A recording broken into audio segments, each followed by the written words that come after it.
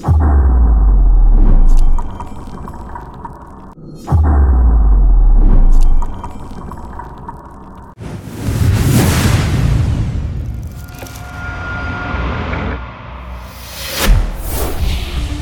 I'm Brent Stafford, and welcome to a special edition of RegWatch. And joining me today is Maria Papayawanu-Duick. Come on, Brent. You can't say that. From Rights for Vapors. Hi, Maria. Yeah. Hi, how's it going? Very good. Thank you so much for joining us for our Last Stand Canada coverage. And, it's a pretty big deal. Things are not looking so good for the industry right now. I think you're under positioning that for lack. I have no idea how to explain it, but no, on paper, things don't look good. On paper, we're looking at the fight of our lives, a flavor ban. I mean, let's take away that it will destroy businesses. It will destroy humans. It will take away access to one of the best inventions of the last century. This century. It was invented in this century. And all because of fear, all because of money, and all because of the continued marginalization of the people who smoke in this country. And it is absolutely disgusting. We have a fight on our hands, and we need everyone to speak up. We need everyone to have that courage and know that their voice matters. And we're going to do whatever it takes. Well, and that's great. And we're going to hear a lot of that rah tonight, I hope, in midst of all of the bleak conversation we're going to have. Today is a special episode. As I said, we have Luke Marshall on for a tape segment. He's a vape shop owner in Ontario. And we have joining us live, which you're only going to see one at a time, is David Levesque from Digital Smoke Supplies. Hi, David. Hi, guys. Hi, David. And we have Shai Beckman from Dash Vape. Shai. How's it going, guys? Pleasure to be on with you. Good to have you on, too.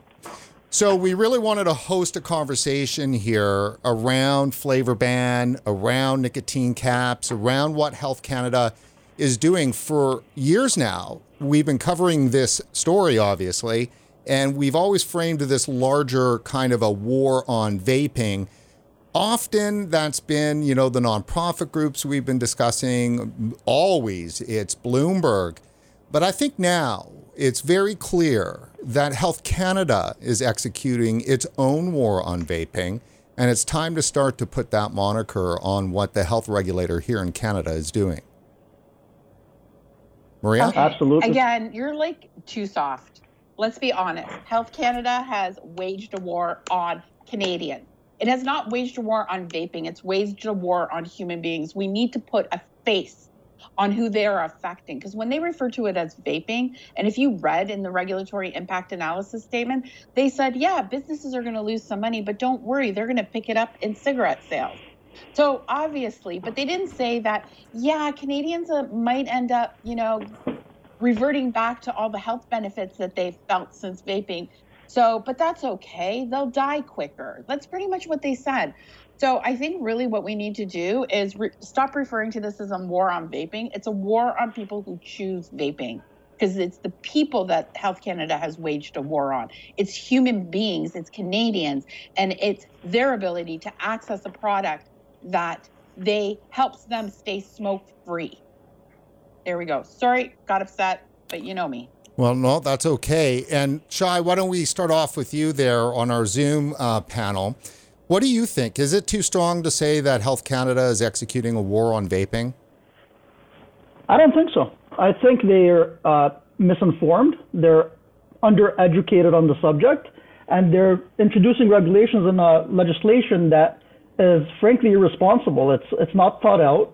It's rushed. It's obviously being puppeted by somebody above them, so they're just following what somebody else is telling them, and that's exactly what it is. It's a war against Canadians who choose vaping.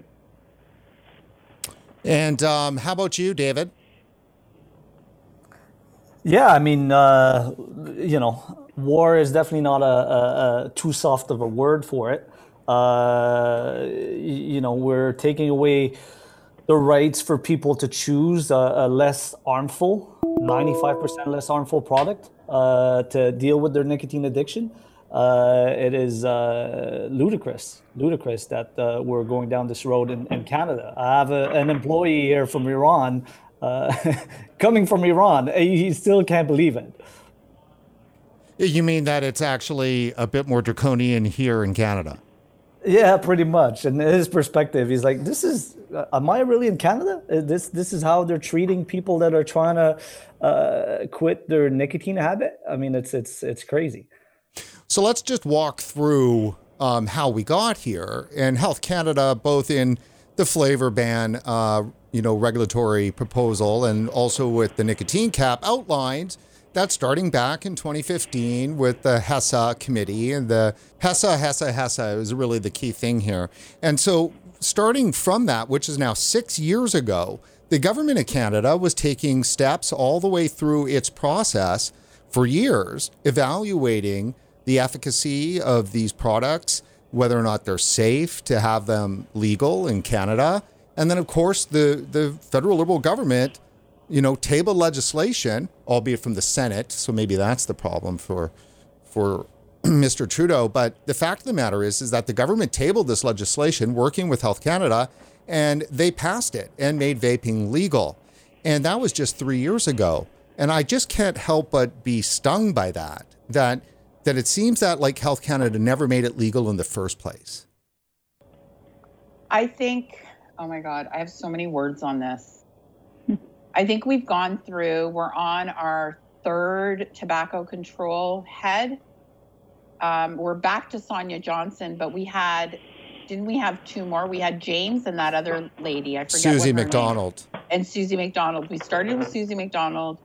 Sonia Johnson was second. So these are all people that are at the head. They're the people that pretty much take the brunt of what the health minister says, and here's your directive and go. We've gone through 3 in 3 years, in 4 years. I think they've just given up. Given up. I think they've given up. I think there are people in Health Canada that want to fight for people for harm reduction, but I think the people that want these laws to pass and I don't think they want us to go back to smoking. Like, I don't want to say that, but I think they want to exert their power and say, continue with the quit our way or else. And the or else is death. So I do believe somewhere in their moral positioning, and which is wrong because they are people, they are public, like they're working for the government. They're private citizens working as regulators and policy advisors, that there's too many people near the top in middle management and higher up that just don't want people to quit smoking. They're very old school, old guard. We're talking about the last half of them, 1980s tobacco control. And they don't like the concept of something is working that they haven't created. Something is working that the traditional way doesn't work. What has happened? Smokers have found a way to quit smoking on their own. And we don't like that. And so what are we going to do? Quit our way and die. We found an opportunity. We found a valley. Let's jump on it. That's the way I see it. So let me just walk through the audience here some key points about the industry. Now, I didn't have time to put this into a fancy slate, so we're just going to do it off of my Word document here. But of course, excuse me, when Bill S5 was first tabled, its main purpose, it was an act to regulate the manufacture, sale, labeling, and promotion of tobacco products and vaping products.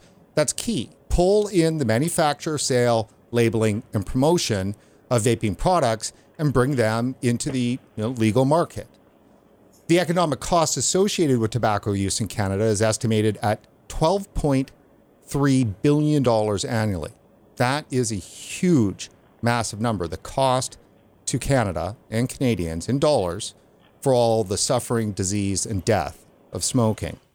In 2016, domestic vaping substances, so just the e-liquid market, and all of this stuff is from Health Canada's regulatory statement on nicotine concentrations, which came out in December of last year. So in 2016, domestic vaping substances, the e-liquid market was valued at over $250 million, a lot of money. But by 2015, including the hardware, it's 1.36 billion. It's a massive market in Canada.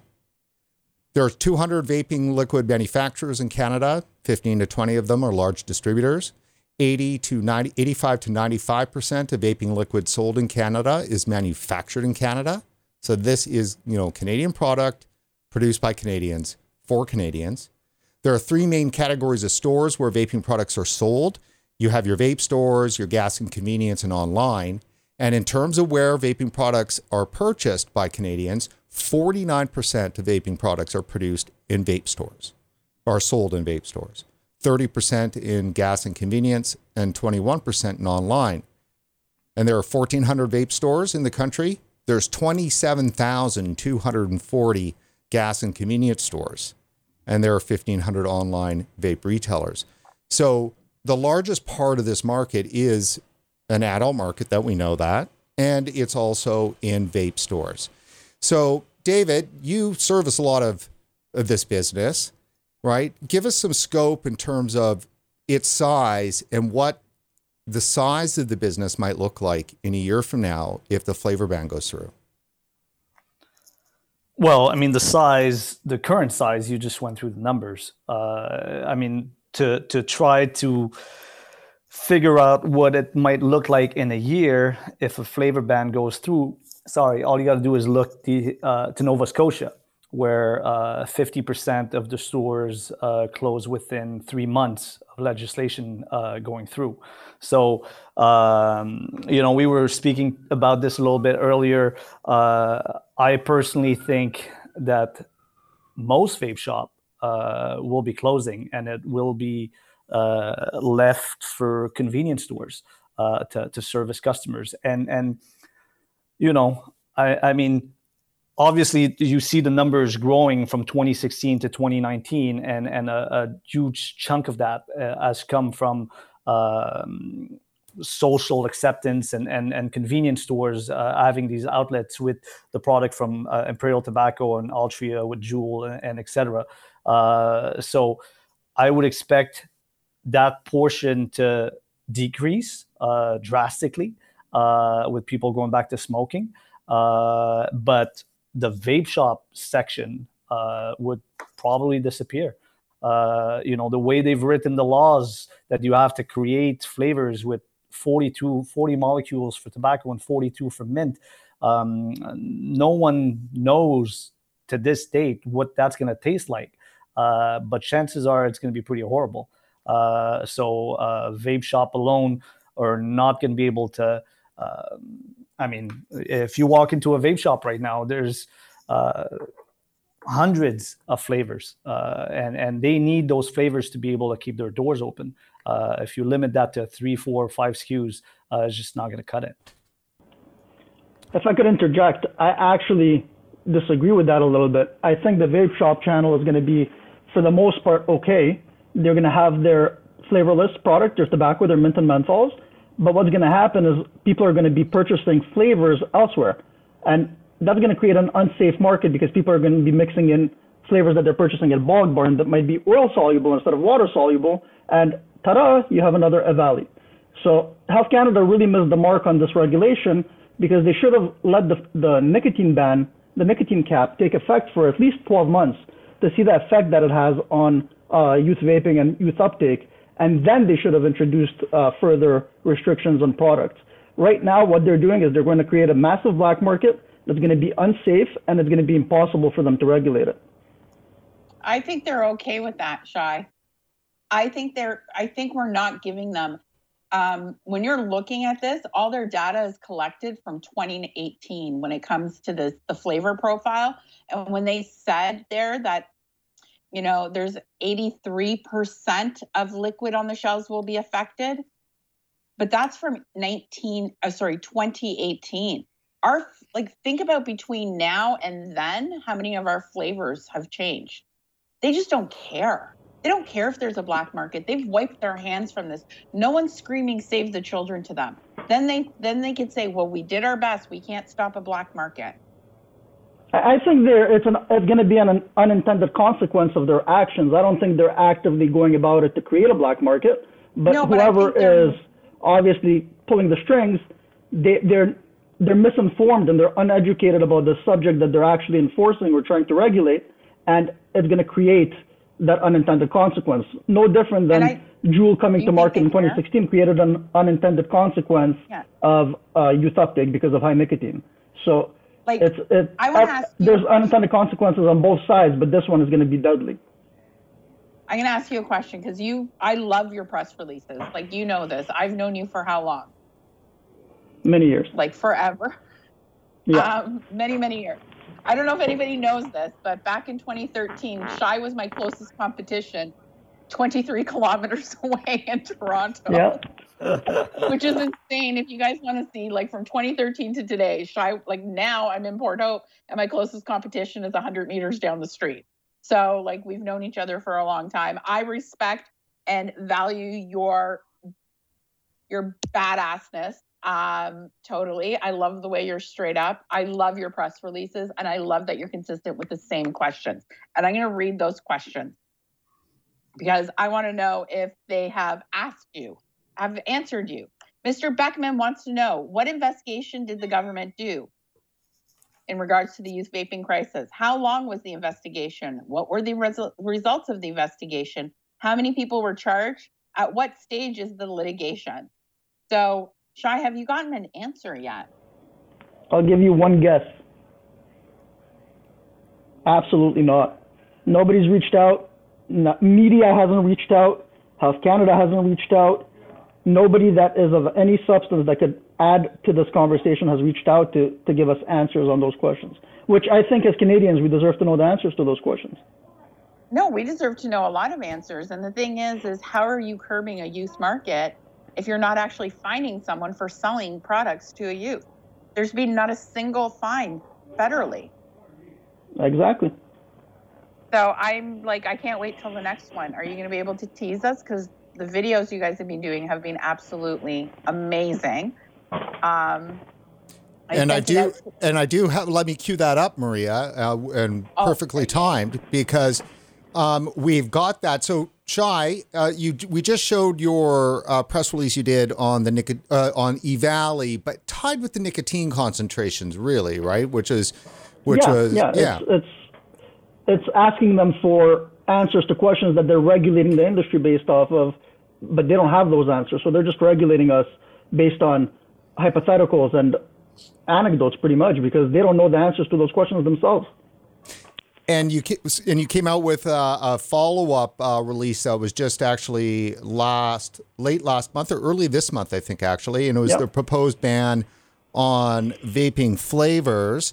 And here it is. And great. I agree with Maria. I mean, this is some strong material, and it takes a lot, to come out as a business. You're not a lobbying organization or anything like that, or an association. And you really you've come out with something that I think that strategically is pretty darn good.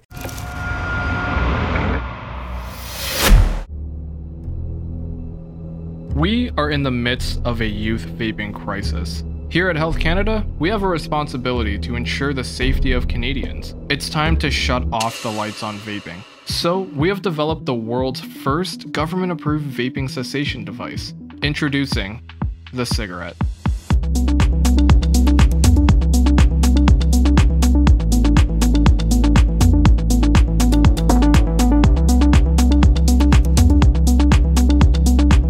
To further talk about this breakthrough of a product, we have Canadian Health Minister Patty.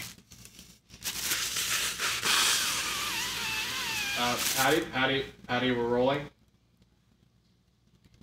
What? Hi, I'm Patty, and today I'm here to present to you the cigarette. As you can see, the cigarette, very compact, no more fumbling around for that silly vape. And the best part about it is, this cigarette is all organic. And why settle for vapor when you can have real smoke? Now, developing the cigarette was no easy task. We spent countless nights coming up with the perfect product to end this vaping crisis. Thanks to the works of myself and my amazing co-workers, Teresa and Christia, I think we've finally done it. We need to get them to stop vaping. How can we do that? Oh my god, I've got it.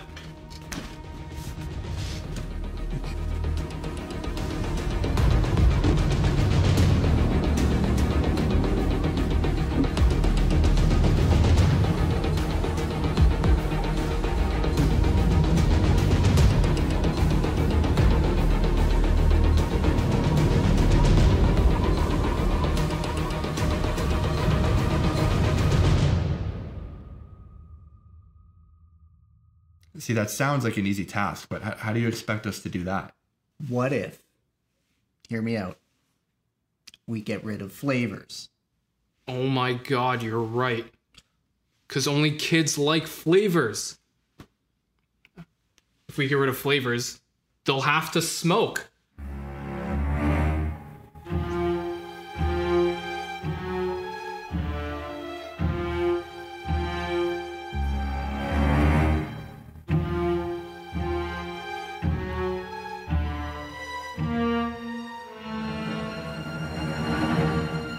Cigarettes are healthier because they contain no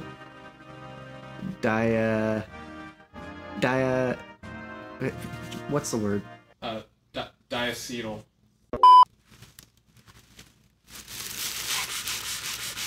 Patty. And cigarettes are healthier because they contain absolutely no Diacletus. So you can say goodbye to popcorn lung. Wait, but isn't there diacetyl in cigarettes? Shut up. Don't just take our word for it. Ask some of our satisfied customers.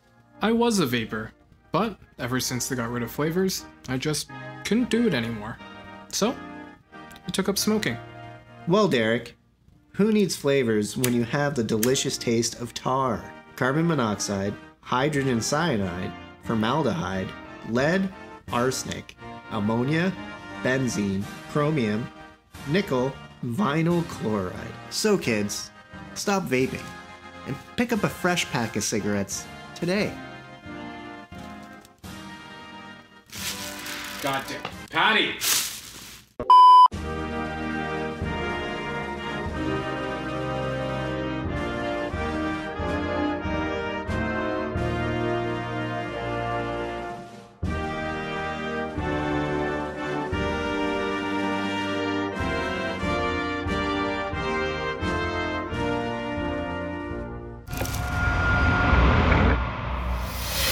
The point, though, that's being made is pretty dramatic, and that is that it seems all too clearly that Health Canada is pushing Canadians back to cigarettes.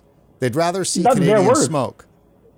They say it in plain English. They say these regulations and these bans will cause people to go back to cigarettes, and they're perfectly fine with that. Let's. I'm going to pull up. You've got a couple of quotes here in your release, which is very important. According to the Regulatory Analysis Impact Statement pertaining to the order amending Schedules 2 and 3 to the Tobacco and Vaping Products Act, flavors, published in the Canada Gazette, Ottawa, Saturday, June 19th, 2021, states, and this is from the document in Health Canada, about 46% of current vapors, past 30-day use, aged 20 years old and older, are dual users, i.e. individuals who vape and smoke cigarettes. The total profit loss to the vaping industry that also manufactures tobacco products may be mitigated by the substitution of tobacco purchases from dual users who would go back to smoking and adults who smoke, who would continue to smoke instead of switching to tobacco or menthol flavored vaping products. After the proposal comes into force, it is anticipated that some dual users who currently use flavored vaping products would not substitute their purchases with tobacco and menthol flavored vaping products.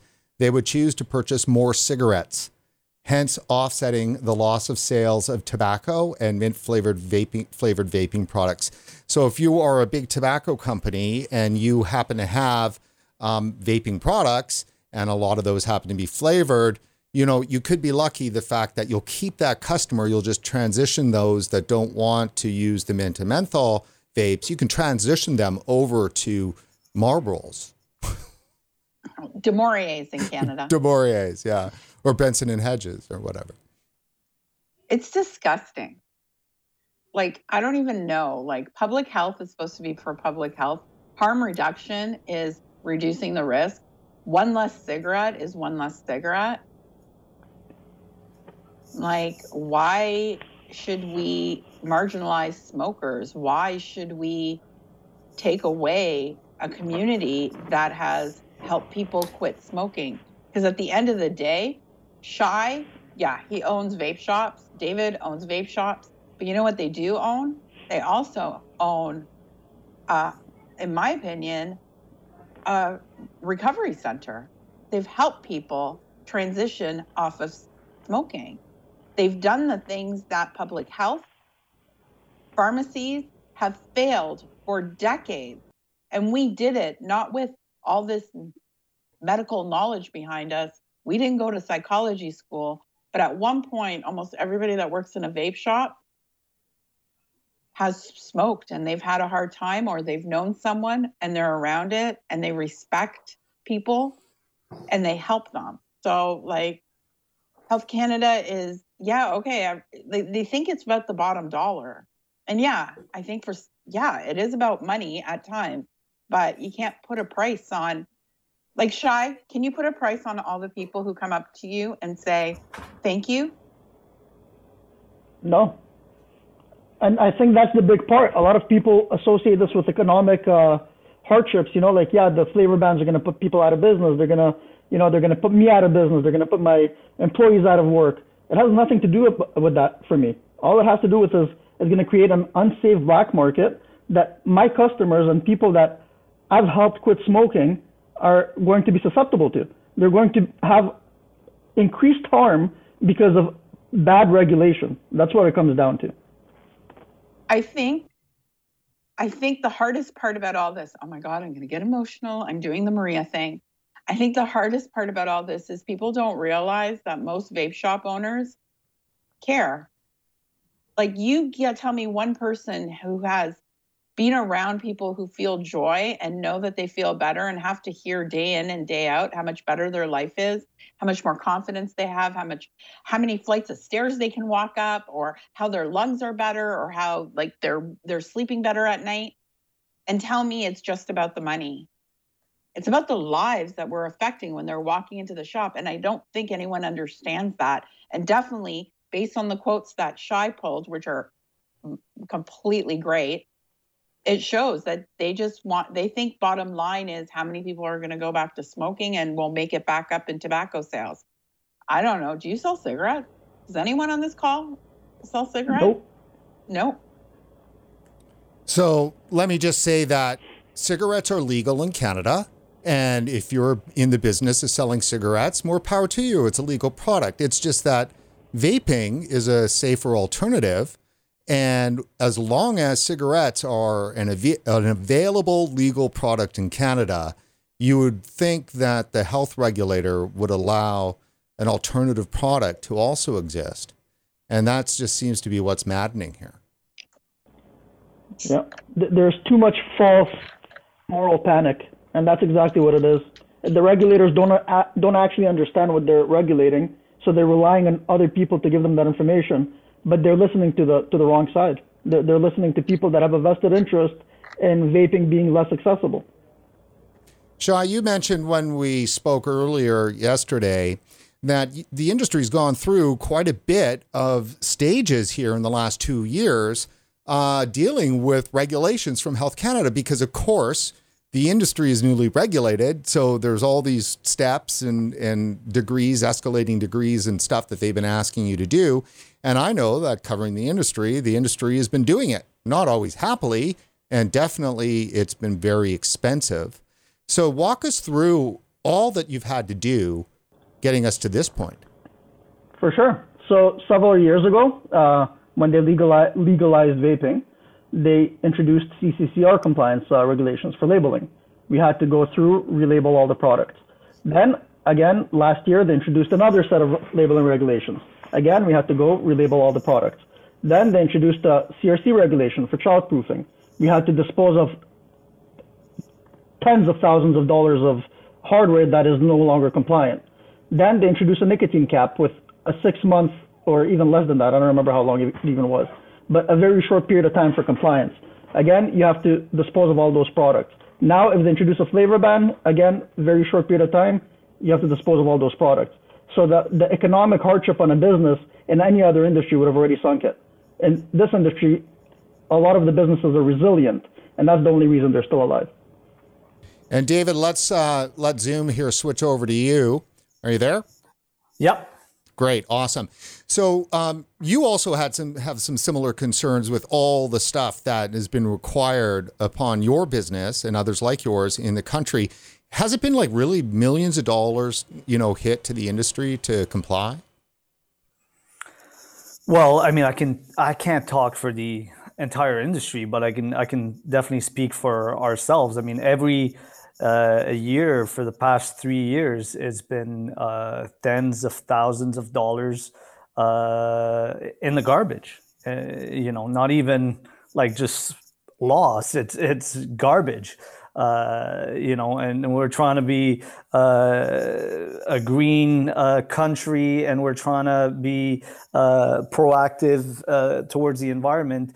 And then every year they put on new policies that really don't change much, whether you write nicotine one way or another, or, very little small details that make you change all of your inventory, and you have to toss all of this, or toss the actual bottles, and you have to pay for people to dispose of it.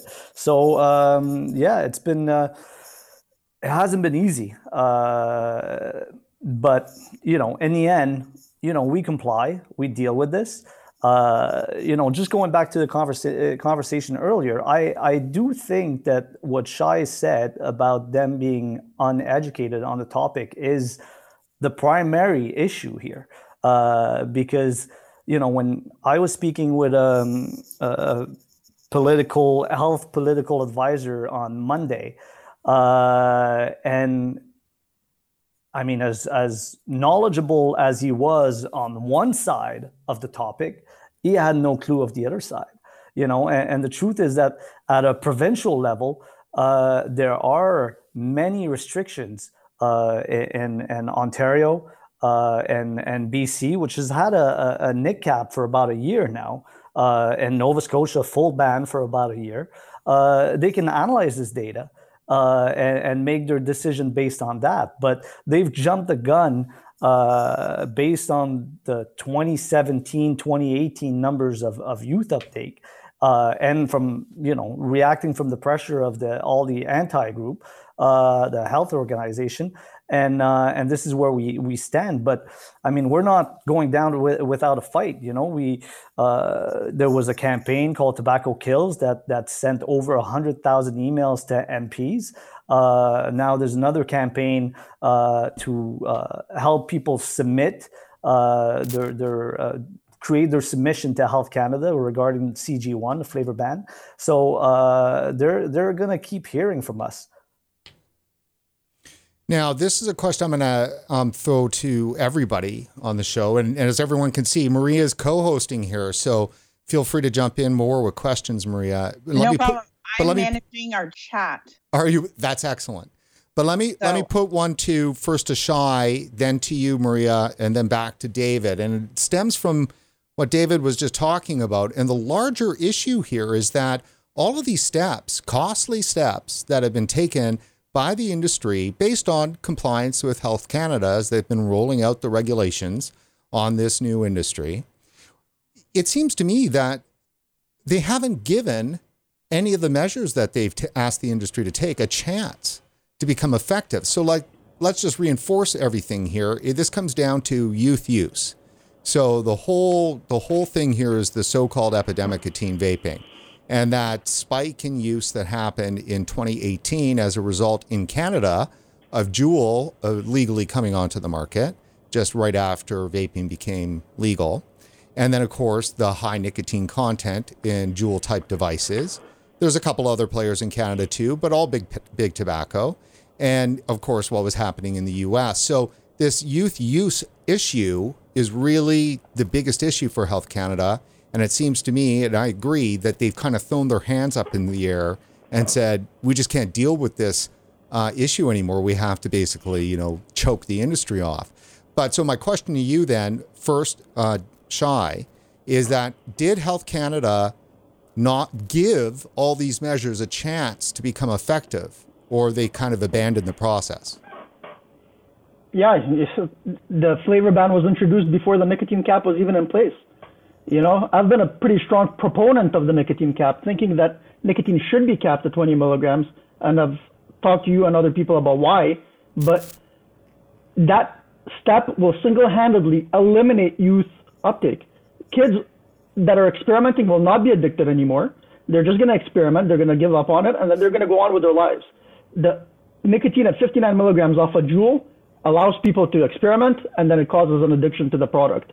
So nicotine cap alone will completely obliterate youth uptake, and they're not giving it a chance to actually save the adult industry because they're just jumping the gun. They're just trigger happy. And just for everybody that, everybody knows that's probably watching this show, is that the nicotine cap just went into effect last week. And they dropped the flavor ban last month. So clearly they didn't give it any chance. Maria, what are your thoughts on that? I mean, has Health Canada totally abandoned this market to the black market? I think, yes, absolutely. Canada has totally abandoned this market to the black market. You can't make that any clearer.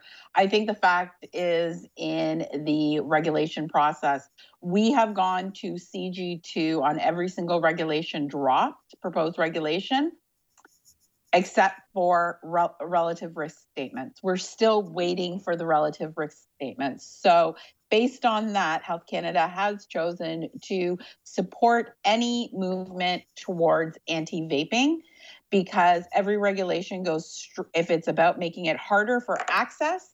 So we're going to talk about consumers. Access, if this regulation is going to make this product look like it's bad, is bad or as bad as smoking, that regulation is going to go through. Anything that is to help people understand the difference between vaping and smoking, even if it's on the Health Canada website, has not been regulated. And every single person that deals with, so as a shop, if my public health unit put up something that said vaping is as bad as smoking, me as a shop cannot fight that because I am not legally allowed to say anything. So what we're looking at is they're putting in regulations, they're swift, they're quick, and they're like very quick. Like today, I had my tobacco enforcement officer on a provincial level come in here and literally start looking at all my products. And this is the best, guys. Like, I swear I can't make this up. I was like awful to him, and I had every right to be because I was miserable. And I'm helping a customer, and she ordered 3 milligrams, and he told the customer I'm selling her an illegal product. So I'm like, it's 3 milligrams. He goes, anything over 20 is illegal. I said, it's 3 milligrams, not 3%. Like, does he think, first of all, that I'm at that point where I'm going to break a law in front of him? It's mind blowing. Like, they've given us, Shai, you said 6 months for the NIC cap. We've known about it for 6 months. They gave us an extra 15 days. They gave us 30 days to comply. There is not a single product on the market that has had a 15-day window for compliance to remove inventory.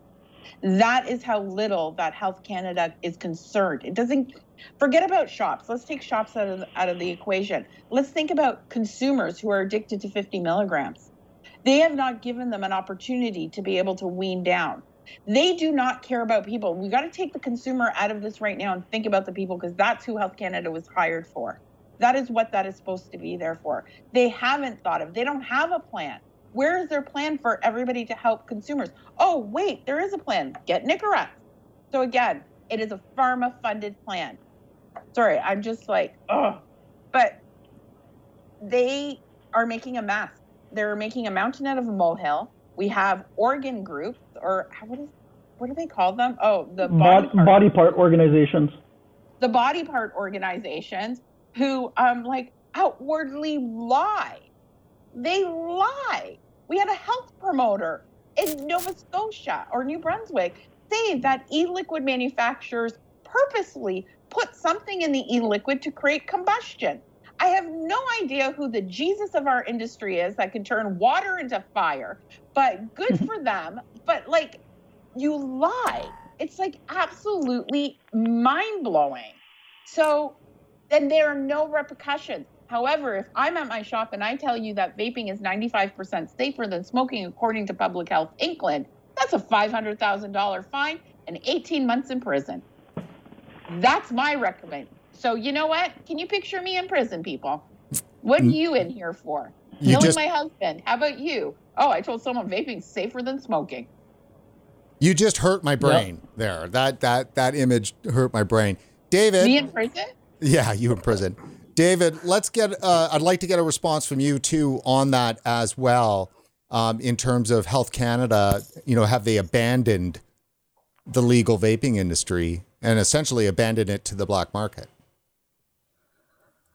Well, I mean, it definitely looks that way. Look, it's very hard because emotionally, you look at this and there's such nonsense that, it's hard to deal with. I'm hoping that they just have no clue. I'm hoping that, when you speak to MPs and elected officials, and I've spoken to my fair share of them, they don't know what's going on. Health Canada is kind of running their own ship. Is it bureaucrats? Who's influencing them? I'm not sure. But, you have Freeland, the finance minister, that wants to tax vaping. So, somewhere in the government, somebody thinks that vaping is going to stick around. And they obviously have no clue that what the Health Canada is proposing is going to destroy the entire industry. So I hope that if we get communication through elected official and kind of really inform them that they can kind of see the clear light and the clear path, because these policies will be killing people. And smokers, 1 out of 2 die from smoking. So, I mean, it can't go on like this. And somebody at the government has got to stand up and say, hey, what are you guys doing? Is it Patty? I don't know. I don't know what she does. Does she only sign papers? Does she approve this? Does she, is she a pawn? I have no clue. But somebody in there obviously is working on this and has no clue what's going on, the impact of this. I was talking to the advisor again, and I was telling him in the UK, behind the bus ticket, Cancer Research UK is promoting vaping. And over here, they're flat out lying, as Maria said, and attacking us, I would say, 25 times more than they're attacking tobacco now. So, but we're there to help. I mean, if somebody looks at the real numbers, somebody smart, let's just put it that way, the financial impact of smoking on our country and how much we would save if everybody would switch to vaping, and how much, I mean, it's very simple. It's very simple mathematics. So the youth uptake, you got to deal with it. You've done it twice, and you haven't given it a chance to see the results. Now, there's results in other provinces. Go take a look. And then let's sit down and review those numbers. But obviously, bureaucrats, it's hard to tell. And it seems that, the activist side of government is listening to the real activists out there that are stuck in using the old numbers. And it's not just the older numbers on the epidemic. I mean, we know that teen vaping has been seriously going down over the last 18 months. And they don't really use that good picture. It seems everything's stuck in that 2018, 2019 mode. And then, of course, we had EVALI hit too as well. And that's frozen in time on February 20th, 2020, when the CDC completely stopped recording any instances of E-Valley because there wasn't a scare anymore. But one number that's not changing, Brent, is the number of death linked to tobacco usage.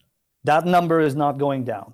You're talking about over 100 people every day dying from tobacco usage in Canada.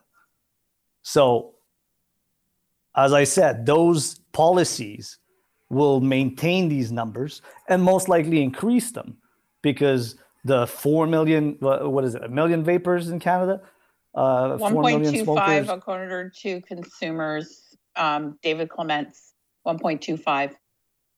So how many of those will go back to smoking, or how many of those will go to the black market and make their own flavors and deal with vaping oil-based flavoring? And sorry to interrupt, Maria, but David's point, the problem isn't the DIY market where they're purchasing flavors that a vape shop sources or a flavor house sources that are known to not be oil soluble. They're water soluble products. They're not going to cause issues for you. And then they're going to have to go to an alternative market to get those same flavors. But now that person is not knowledgeable enough to know whether a flavor is oil soluble or water soluble, and you get another EVALI situation. So the problem is a lot deeper than just a flavor ban or a nicotine cap or labeling issues. It's legitimately the main issue here is the safety of the product goes down when you ban these flavors, because there's a market for flavors. People aren't going to just put up their hands and be like, oh, okay, flavors are banned, I'm going to move on with my life. No, they're going to try to source it in different ways. And the ways they're going to be sourcing it is a lot more harmful and has potential for a lot more damage than the current market if they just didn't touch it. Yeah, no, that's it's an actually very good point, because I work front of the line and I've been talking to everybody about the flavor ban, and he's like, oh, that's fine. I'm just going to go to Shoppers Drug Mart and pick up those essential oils and throw it into my flavorless product. And I just about died. And even the same with these 50 with the nic cap. I've been telling everyone, if they find over 20 milligrams come October, because let's be honest, like, people are still going to sell it through their back door. There's going to be those people.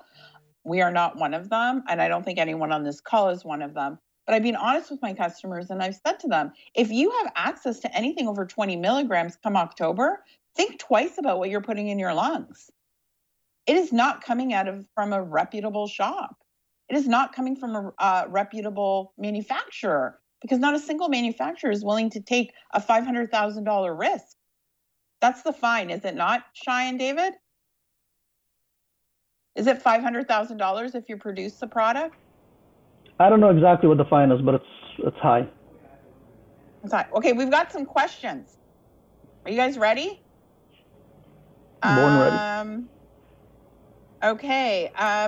People want to know how can people in other countries help? Loaded question, but they want to do something. David, is there anything like? Well, I would look. I mean, there's I'm having a hard time saying that word, so bear with me. I'm French, right? So constitutional. There's a constitutional challenge coming. So, I mean, if push comes to shove, we're going legal. There is, in Canada, we're lucky that we should be protected by the Charter of Right. So there is a GoFundMe right now, and maybe Brand can put the link later on, where people can donate. The target for this lawsuit, which is using one of the best firm in the country for Charter of Right legal cases, the target is 1.5 million. So right now, I think we're sitting at 126,000, but that's not true number because there's other contribution that I haven't showed up on there. But we're probably sitting at close to 700,000. But we need to get that 1.5, and we'll take them to court. The challenge there is that how long will it take, and how many vape shop and manufacturing companies can hold their ground while this is happening. And I've got it up here right now. This is the one you're speaking about, correct, David? Correct. Right. So it's Help Us Defend Canada's Right to Harm Reduction. We'll throw this link up in the final posting of this video once we do our cleanup on both YouTube and Facebook. And it's being hosted by the Canadian Vaping Association.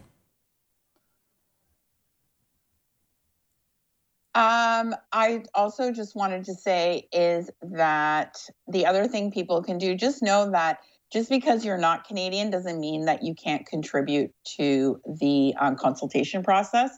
You can go to saveflavors.ca and you can go there and create a submission. You just have to identify that you're not Canadian, but you are a supporter of maybe Canadian products, or you have friends who are Canadian, and put in your submission. The point is, our goal is to push the CG1 as far as possible. And one of the best ways, because it is a legal process, is they have to read and sort and file every single consultation. The other thing is share on Twitter. Share this video when the final product comes out. Follow Rights for Vapors, follow CVA, follow CDVQ, share our stuff, because you never know what your algorithm and what Canadian may see it. So it's really about, let's share this stuff. We need to get stuff going viral. And that's really big. And if you have the time and you have the heart, put your story on paper and send it over to Health Canada. Just find a little Canadian link to it, because we need as many people as possible. And also, a $5 donation is just as great as a $500,000 donation, because it's a donation and it is more support. And not only is the final number important, but Health Canada will be watching this, and seeing that number there of supporters is equally as valuable. So if you say, I don't have enough money, just donate $5 if you can. If you can't, that's fine. But those are some other ways you can support Canadian. And like all our stuff on YouTube, so we can get better algorithms and stuff like that. I think that's about it. I think that is really key stuff. And that is key stuff. And then our plan here is to do the last little bit of the show talking about these programs. Excuse me. So why don't we take a moment? We have Luke Marshall, an interview that we did with him just yesterday, pre-taped and edited for us to watch right now. And it would be really important to kind of get his point of view in on this. And then when we come back, we'll talk in more depth about what can be done, because there's also a potential federal election coming up. I think it's not potential anymore. It looks like it's actually going to happen. And let's discuss how we can push the federal Liberals onto the side of vaping, if possible, because it seems like they're the biggest stumbling block here. So anyhow, let's just quickly check out this short interview here with Luke Marshall. Luke, thanks for joining us today on RegWatch. Thanks for having me, Brent. So you are a vape shop owner in Ontario, correct? That's correct. Yeah, here in Fergus, Ontario. So tell us a bit about your shop. How long have you been in business? What's your clientele like? We opened up my doors 2018. And then back then, that was when I was on the main street right downtown here in Fergus. If the clientele is mostly, aside from the odd, teenager trying to get in, which they weren't allowed in, mostly 35 and up, I'd say. Some late 20s, but mostly older folks my age. So this is our last stand special here. Obviously, vaping is under a lot of pressure in Canada. Outside of your vape shop there in Ontario, I understand that you've got a wide experience with vaping shops across the country. Yeah, so back in 2015, I was hired by Liquid e-Juice to be their sales rep to the various stores. So back then, there was a lot fewer shops than there was now. I sort of had some connection to the industry. I'd created a Facebook group, and so I knew some people, but I changed my whole career. I left I was really well known in my career. I was well established. And it was funny. I was actually looking at two job offers going $100,000 a year or, $30,000 a year with a commission. And I went, well, this is my one opportunity to be in the industry that I really had grown quite passionate about. So I took the job.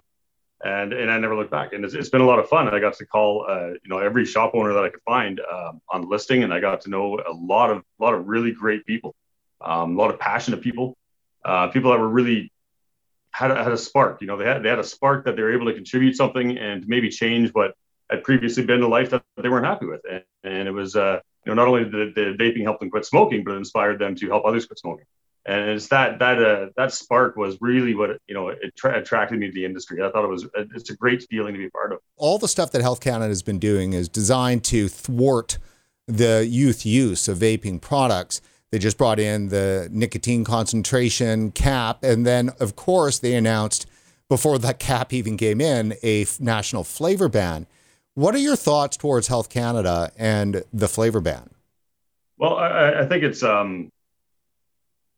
I am not one of those people to subscribe to conspiracy theories, and nor will I ever pin that on them. But it gets really hard to see the willful ignorance, the denial of information, the quick turn away, and not think that something else is afoot. Now, I think that their research saying that the youth vaping is a big epidemic and a big problem was significantly overblown by the media, mostly coming out of the U.S. Canada has a habit of looking down there and thinking that's happening here, just because naturally the amount of content that there's generated. But the study themselves that they even quoted, I think it was even your interview with James Van Loon, where he said, David Hammond has a study that's not yet released. We know that, right? Well, since that interview had been released and then even been released because, I think you leaked it, actually. He wasn't doing it himself. And then he actually had to correct it, saying that there was no issue, right? And in the meantime, Stats Canada numbers had come out and said, the amount of smoking by youth from 12 to 17 had dropped to a number so low that they had that you couldn't statistically rely on it. So my opinion is basically, you're welcome. We didn't ask the industry. You guys have been trying for 50 years. We came along in a matter of 3 years. The smoking rate plummets just like that. There's something to be said there. And either, I don't know, either they're just so scared or they're just, I don't want to say corrupt, because there can't be that many of them that are that corrupt, because people are good people naturally, right? I think they're just scared. I don't know. But they're making all the wrong moves. Absolutely all the wrong moves. What's going to happen to the industry if the flavor ban, gets implemented? In Ontario, it'll be dead. I mean, in Ontario, we are highly regulated. So we're only allowed to sell vaping products. Like, that's it. I can't sell pop and chips. I can't sell anything other than vaping products, right? So, once people find their hardware, they'll stick with that for a while. And then so I can sell them coils, which have very little margin on them, or I can sell them juice, right? So juice is a huge part of my business. It's how I make, that's how I pay my bills. So once that juice is, restricted to 2 or 3 flavors, it's just not going to happen. I'm not going to be in business anymore. It's that's just the way it is. That's why I've chosen to actually pivot. Well, I mean, first it was COVID shut me down on the main street, so I wasn't going to let my customers go back to smoking. So they kept calling me, and so I said, okay, well, just come to the back door and I'll be there, and I'll make sure you get your juice. And then once it was sort of became okay to open up again a little bit, I actually ended up opening a service window out the back. I cut a hole in the wall. That way the customers never had to come into my store. And I opened the store and I moved my store back here, and I've actually elected to open an art gallery up where the store used to be, just because I knew that these regulations were coming, and I wanted to make sure that at least I have something, hopefully, to fall back on if that does happen. So it entails for you at least the potential loss of your business, and if not, a total upending of it. Yeah, it's gone. It'd be gone. There is no way to survive with these regulations coming. Not that I can see. No, I don't have the resources either. I'm not a very big chain. I'm a very small shop, right? So I don't have the resources to really get the newer. I mean, I just don't have that. I can't do much. I won't survive. I know that much. So how does it make you feel knowing that the regulatory organization that brought all these businesses into a regulatory environment so quickly seems to be unwinding it, if not killing? Yeah, it's a little disappointing. A lot of it subscribes to the. I mean, I'm trying to get angry at it, and I mean, I used to get angry. I used to get really angry all the time, right? I used to feel a lot of passion, and quite frankly, now I'm tired it hurts my soul to be angry all the time. I don't want to be angry at I'm really proud of Canada for having a national healthcare system. I think it's one of the best in the world. I've never once felt unsafe there. I think I've had multiple surgeries, broken bones, and I'm grateful for the care and attention that I've received. And I really don't like the idea that I have to say, you don't know what you're doing, right? Like you don't know, because if you don't know this, that's so simple, that's right there. What else don't you know, right? And it makes it hard to really bridge that gap. And I think that's where a lot of people have trouble accepting vaping, because it does kind of mean that whole, if they're really doing this that badly, what else are they messing up, right? And I think that's where they're kind of digging their heels into, going, no, and they'll just deny the truth, right? And it's just not okay, right? Thankfully, we have the Public Health England, and we have, the Royal College of Physicians over in England, standing up and actually doing the right thing, despite the lack of a backbone that seems to be appearing here in Canada. Is Health Canada letting Canadians down? 100%. 100%. They've completely failed us. In this regard, as it comes to vaping, I think that they've become too much of a political entity. And I think it's already showing signs that it's starting to serve them poorly. Because, why do you think people are having trouble with the COVID vaccine? People see through these cracks, right? And there's a lot of vapors out there. There's a lot of people. Just for instance, their own impact analysis, Brent, the nicotine cap that was imposed on the 23rd, right? So they said themselves 125,000 people will return to smoking. That's what they expect. Now, if you look at the research that we know, like Rock study, we know for sure, half of people that smoke will lose at least 10 years of their life. We know this for sure. Like, that's a guaranteed practical fact, right? So you take that 125,000 number, that works out to 625,000 human years of life lost. 625,000 years of life. That's a huge amount of time that they've now removed from Canada, from Canadians, right? And so that part, that's just the nicotine cap. That's the one regulation that we thought we might be able to survive that, right? The flavors are just going to, you could triple, quadruple, I'd say even 10 times that number. That's 6,250,000 years of human life lost. For what? What are they trying to protect? They're leaving cigarettes on the shelves, right? So, and the funny thing is you go, I didn't smoke for the flavor. I didn't like the flavor, right? Why did I smoke? I smoked because I wanted to be taken seriously. I don't know. I smoked because it was fun. Who knows why I smoked? I smoked because I was a teenage boy who didn't have the capacity to understand long-term consequences, right? We know this, right? So what is this going to do for any of that? It's not going to change any of that. It's not going to change that smoking rate. What's going to do is it's going to take people that did try vaping before, any teens that did it and that enjoyed that habit, right? And however the heck they got it, and then they're going to end up going to cigarettes. And it's going to take smokers that were, had switched over to vaping. And I know that they like to say that nicotine addiction is nicotine addiction, but at the end of the day, I'm not smoking, right? So, and vaping is orders of magnitude less harmful than smoking. And let me ask you one last question with regard to politics. We're staring down what's likely going to be a federal election. How is it that the election and, say, advocacy with that make a difference? Well, unfortunately, Health Canada has the authority to do what they want. They gave that to themselves in Bill S5. Really, at the end of the day, the hope we have is that, so we have some politicians around that still have enough of a backbone to really stand up for what's right, and then squash it. Just say, Health Canada, stop it. Just leave it alone. Give it a few more years. Stop working on evidence that was, not only, wrong, it was proven to be wrong, but, give it a few years to let things, see how things go. Start standing behind it. Health Canada is meant to be an authority, just like Public Health England was an authority, right? You don't hear Health Canada being an authority about this. What you hear them doing is you hear them deferring authority. You hear them deferring it to the World Health Organization, or they defer to the Heart and Lung Association. They defer it to this. Well, you're not there to defer it. If I wanted someone to defer something, I would hire a corporate, business person or whatever. But we're hiring doctors there, right? So they need to really get their act together, because there's just too much that we know we will lose because of it, for fear of what we think we might lose on the other side. I like that deferred.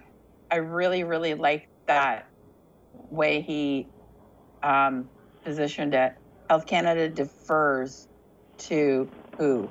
Health Canada defers to heart and stroke. It's interesting.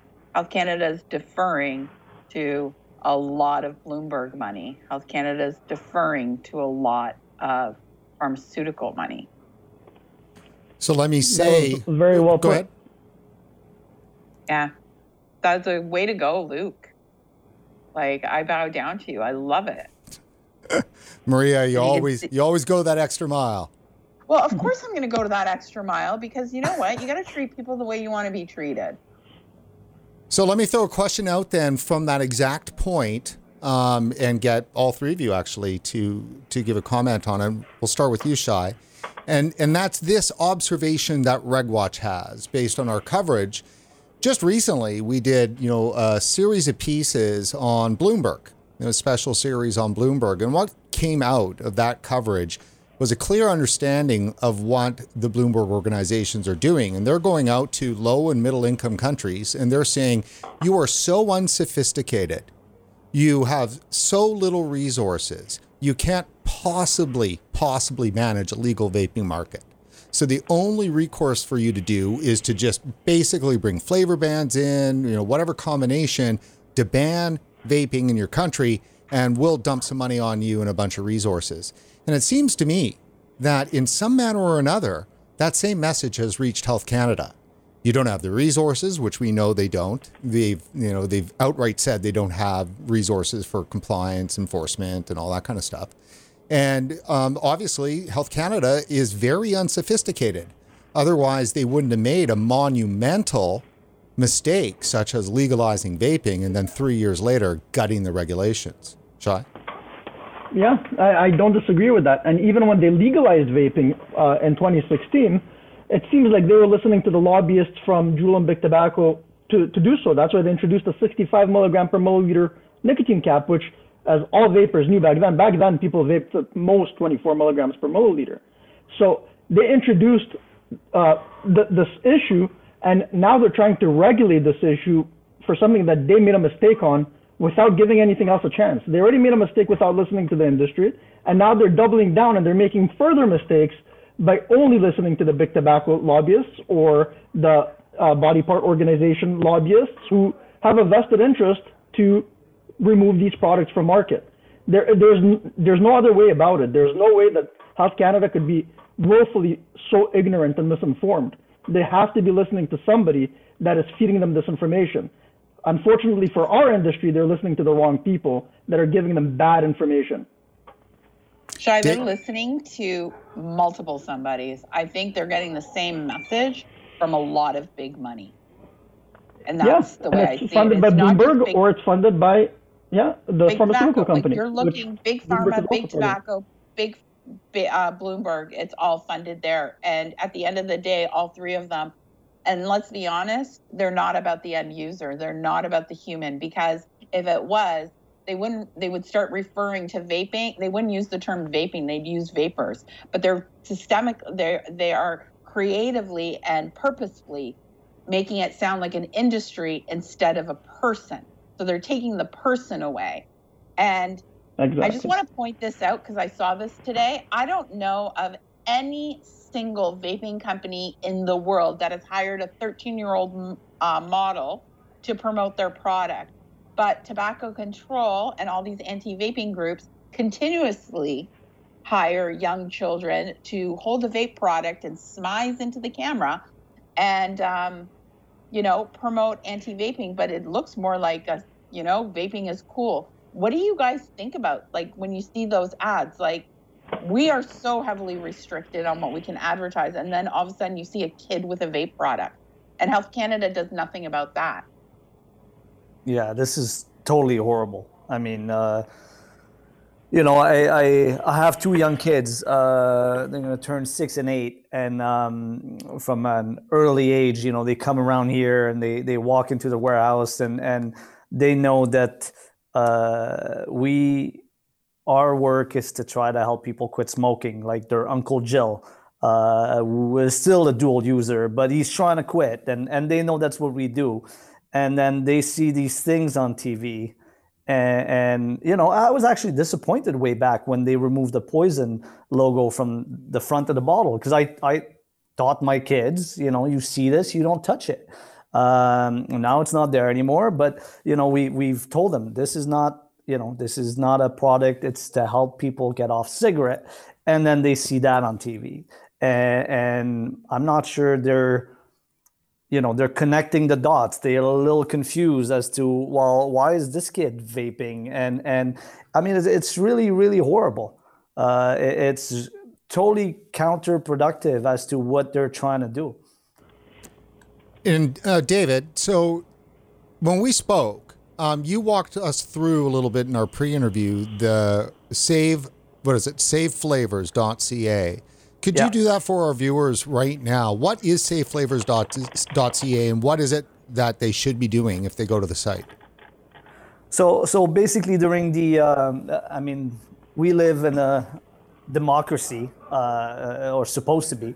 So before they put laws or new regulation in place, they consult Canadians. So every Canadian citizen, and Maria just said that if you don't live in Canada, you could do it as well. You're allowed to voice your opinion on the new regulation. So saveflavors.ca is a way for people to basically write up their opinion on the submitted regulation of banning flavors. So there's two ways to do it. We highly recommend the green section, which is the recommended section. What happened last time we were actively sending submission to Health Canada is they used 24,000 postcards, which were handwritten by vapors. They lumped them into one submission. So I think totally they got 24,255 submission. Well, they considered them as one, so they got 256 submission. So 24,000 people at the weight of one, just because they David, didn't write full sentences. Let me just interject something. However, for the nicotine cap, they use those submissions as individuals to support the nicotine cap. So regardless of how you feel about the nicotine cap, the way Health Canada took advantage of a powerful consumer end user, that they took advantage of, okay, so these postcards are supporting our nicotine cap. So this is what we're going to put in the wreath. And oh, wait a second, these postcards tell us that only 1% of Canadians want a flavor ban. Well, let's just take them out because they don't support it. I feel like used and abused. No. Sorry, so I if you visit saveflavors.ca, there's two options. The first option here, you fill in your name, email, zip code, and age, and basically there's a few questions that you basically share your story. Those questions are kind of like to guide you as to what you should be writing, and you tell your story in full sentences. And it's going to create a complete submission that will then be sent to Health Canada, as well as your local MP and party leaders. So it's available to be filled up by non-smokers, non-vapors, and vapors, and that's it. The other way to do it is more simplified, but the downside of this is we take the risk of them lumping them one into one submission again. So hopefully this time we kind of know their tricks, and we've figured out a way to counter them. So then from what I understand, this particular website hopefully should get us around this issue of them, clumping all the submissions together into one. I'm knocking on wood. I mean, they're, to be honest, I as much as I'm saying earlier, I was saying, well, I kind of have faith that there's somebody in there, but at the same time, they've shown that they cannot be trusted. So it's a very difficult feeling to wrestle with. But hopefully, I mean, David? right now, this has been up for a week. We've sent close to 1,500 submissions. And we have to weigh, I mean, if you think about it, on the last round, they got 255, some of which were academics that were pro-vaping. Some of them were the body part organization. Some of them were people like me. So, but they didn't, in the end, you know, it must have been a 50-50 split, I would think, and they didn't consider it. So I can't say that our hopes are super high, but it's worth taking a shot, and we're throwing everything at them. And like you said earlier, and we should talk about this, is the election. You know, there's people that might lose their job over this. So they have to start listening, because we're, you know, when you think about how many call to action have generated 100,000 emails in Canada in a 2.5-3 month span, I bet you there aren't that many. Vapers are passionate people, and I believe they're single issue voter in this case. Now that is interesting. We vape, we vote only works if people actually vote based on the vape. David, I know I will. Maria? David, can you talk about like the people who created this? Like I was kind of in the background and watching you guys work on this. Like I think we need to give out shout outs to two very important people. So I'm going to give the credit. I'm going to give that task to you. Yeah, I mean, the whole concept of prompting kind of questions and came from the spokesperson from CDVQ, Droits des Vapoteurs du Québec, Christina Xidus. So she put the whole layout together, and then we hit a wall because we didn't know how to put it together. I mean, it was a great idea, but how do you actually achieve it on a programming standpoint? So Derek, I'm Derek Young, but I'm like holding back because I know he doesn't want to. He doesn't like to be in the spotlight, but he's put tremendous work into this. Yeah, it's a really easy tool to use. If you were going to tell people if they were kind of on the fence between the two, which one should they use? Which the tool? recommended. The recommended one for the customized version. Yeah, 100%. I mean, the other one will take you a minute. The other one, I mean, you could spend an hour on it, or you could spend 5 minutes on it, but at least there's a better chance of it being fully custom and Health Canada taking it seriously. And the more we have, the more submissions we have, I don't know if Health Canada is listening, but I would assume they're not hiring people to go through submissions. So as many people as they have now is as many as they're going to have. So I hope you guys are ready. Get your coffees and enjoy the ride. Start reading and tracking. There's going to be a test after. So let's hop over to Shai for a minute. Just in regards to the election, I'd like to hear his thoughts on what's going to happen. Like, is there a real fight to be had here, and any kind of advice on what to do? Absolutely. I'm a single issue voter myself. I voted for the party that promised us the most favorable regulations last time. They haven't kept their promise thus far. I'm not going to be voting for them again. Sorry, you're not going to be voting for them again? No, definitely not. So how hard is it going to be then? Because there's really only one other party that's, in a majority kind of position, and that is the Conservatives. I mean, is there a hope to bring them on board, or is that just a pipe dream? Well, I guess your best friend is the one that you don't know, because we know with the current government, they're not listening to us. They're not responding to our questions. They're not responding to our issues. They're not responding to us as an industry. There's hope to be had that if something like that causes them to lose their position, then the opposition would obviously come in a little more on their toes to our issues. Very interesting. I think the problem is right now when you're looking at a federal election, you're going to have to look at an individual basis in your riding. Other than the Liberals, the NDP and the Conservatives have not come out either way. And that's even scarier, right? The devil you know versus the devil you don't know. Yeah. Like, I'm not telling anybody how to vote. Like, please, I just want everyone to know that is your choice.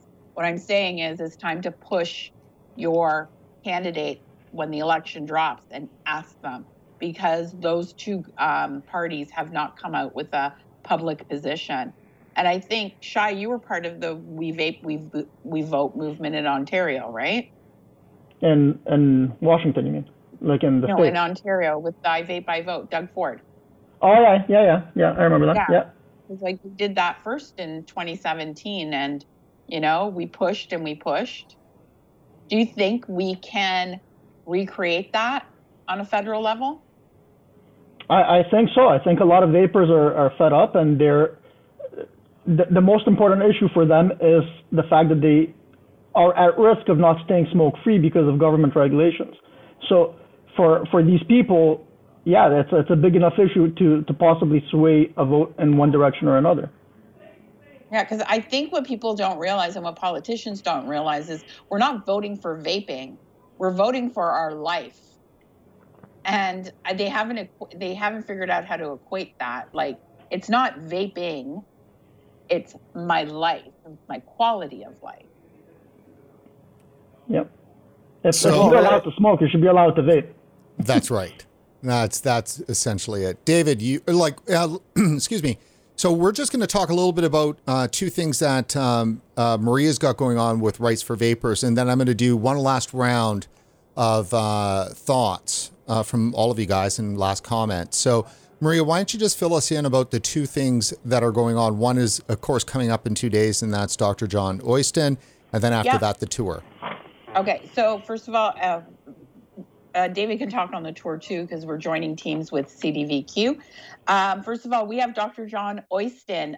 The last conference we had that conference a couple of weeks ago, which we had over 50 people participate, which was great. We walked through the submission process. You all met Christina. She showed us how to do a submission.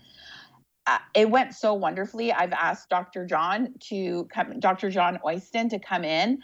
Dr. John has really delved deep into the regulatory impact analysis statement. If you go on his Twitter feed, Quit by Vaping, you're going to see the breakdown. But he's going to explain where the fallacies, or I guess the loose floorboards, are in the Health Canada position. He's going to dissect it. I can tell you that a lot of people outside of our industry will be paying attention. And they've signed up. I've just noticed names from doctors from different parts of the world that have registered. I've noticed a few policymakers. So it will be a good opportunity if they do show up, but also to have an opportunity to ask the question. Just remember, it's going to be a Q&A at the end. The more we know, the better our submission can be. I don't want to pause anybody from sending their submission sent, but if you haven't sent your submission yet, talk with Dr. John, listen to what he has to say, ask him the questions. We're open to any questions that have to deal with consumer. We are focusing this completely on the consumer. And this is July 29th, Thursday at 7 p.m. Eastern time, correct? Yeah, absolutely. Okay. And we have a link. I'll figure out how to get the link onto the chat down there on YouTube. Okay. And then the second thing is the Vape Tour 2021, Tournée de la Vape. It is a completely bilingual tour. We have a wonderful RV that's getting wrapped.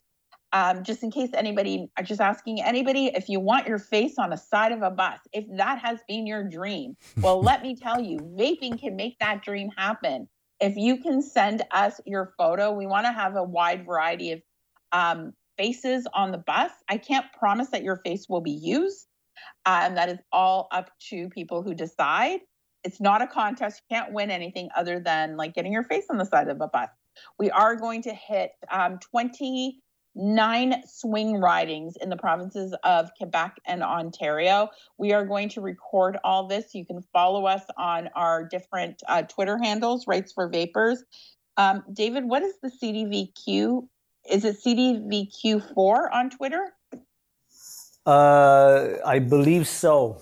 Let me just... Okay, yeah, I think it's CDVQ4. Here are all the ridings that we're going to. It's really eclectic. The Quebec portion will be done in French. Christina from CDVQ will be joining us. We have a bus. We're going to have opportunities for testimonials. The other big thing, and this is not completely finalized, but there will be opportunities to watch You Don't Know Nicotine. We're working on creating some viewings in different spots across the country. And we need people to show up. Here's the thing. Someone asked, what can I do? Show up. If you can get to the vape shop on on the tours, that would be great. Just show up. The more they hear from us, the more they will pay attention. What else are we doing? August 20th, we're launching it with a small demonstration in front of the CBC building. I'm really tired of that vape sale. It'll be in Spark Street. And we are just finalizing a larger demonstration in Ottawa. We are going to avoid the Parliament because they do have COVID restrictions and they do have vaping restrictions. And the fines for vaping on federal property are quite high. And I don't want someone going home like owing money. Like, seriously, you should be like spending your money on vape gear, not on because you vaped on Parliament. So we are going to adjust that. We are working together with CDVQ. This is a team event. We are looking, if you own a shop in one of those areas, reach out to us. We're trying to build this out to make it a true, our goal is to make it feel of what the vaping world is. We want them to see the camaraderie. See, David, I'm English and I can't think of it. Camaraderie. You know, camaraderie. Yeah, I know that one. Yeah. It's the Greek in me. We want people to understand that we're more than we are fighting for our lives.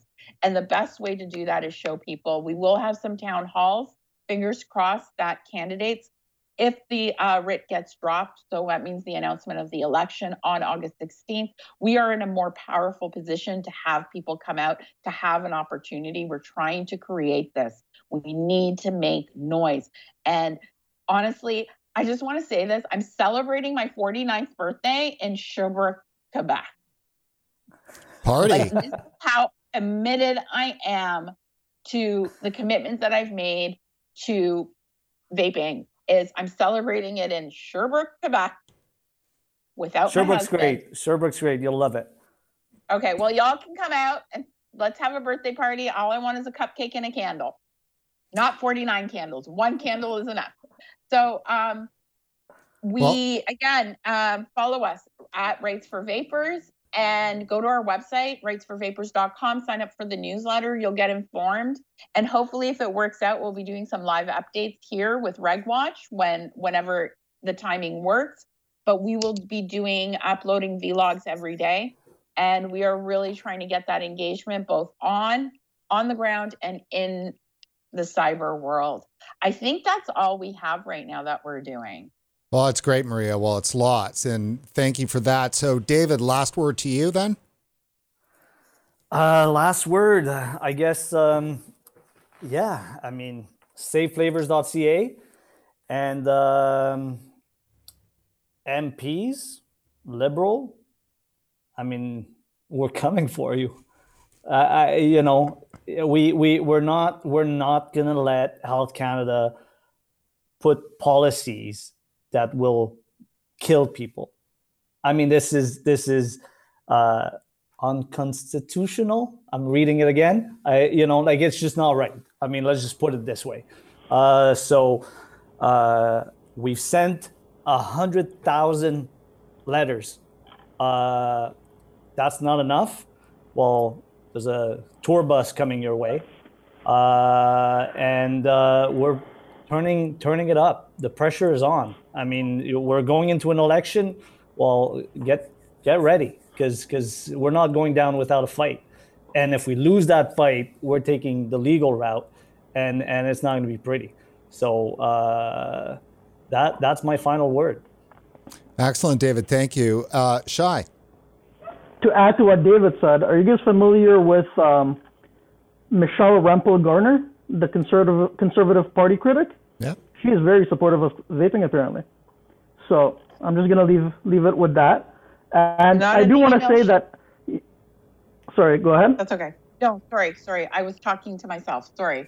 I thought I was on mute. Okay. So I do want to say that not everything Health Canada has done is amiss. Like I said, I'm a proponent of the nicotine cap. I think that will bring positive change to the industry. But 4 out of 5 things are amiss, and that's a problem.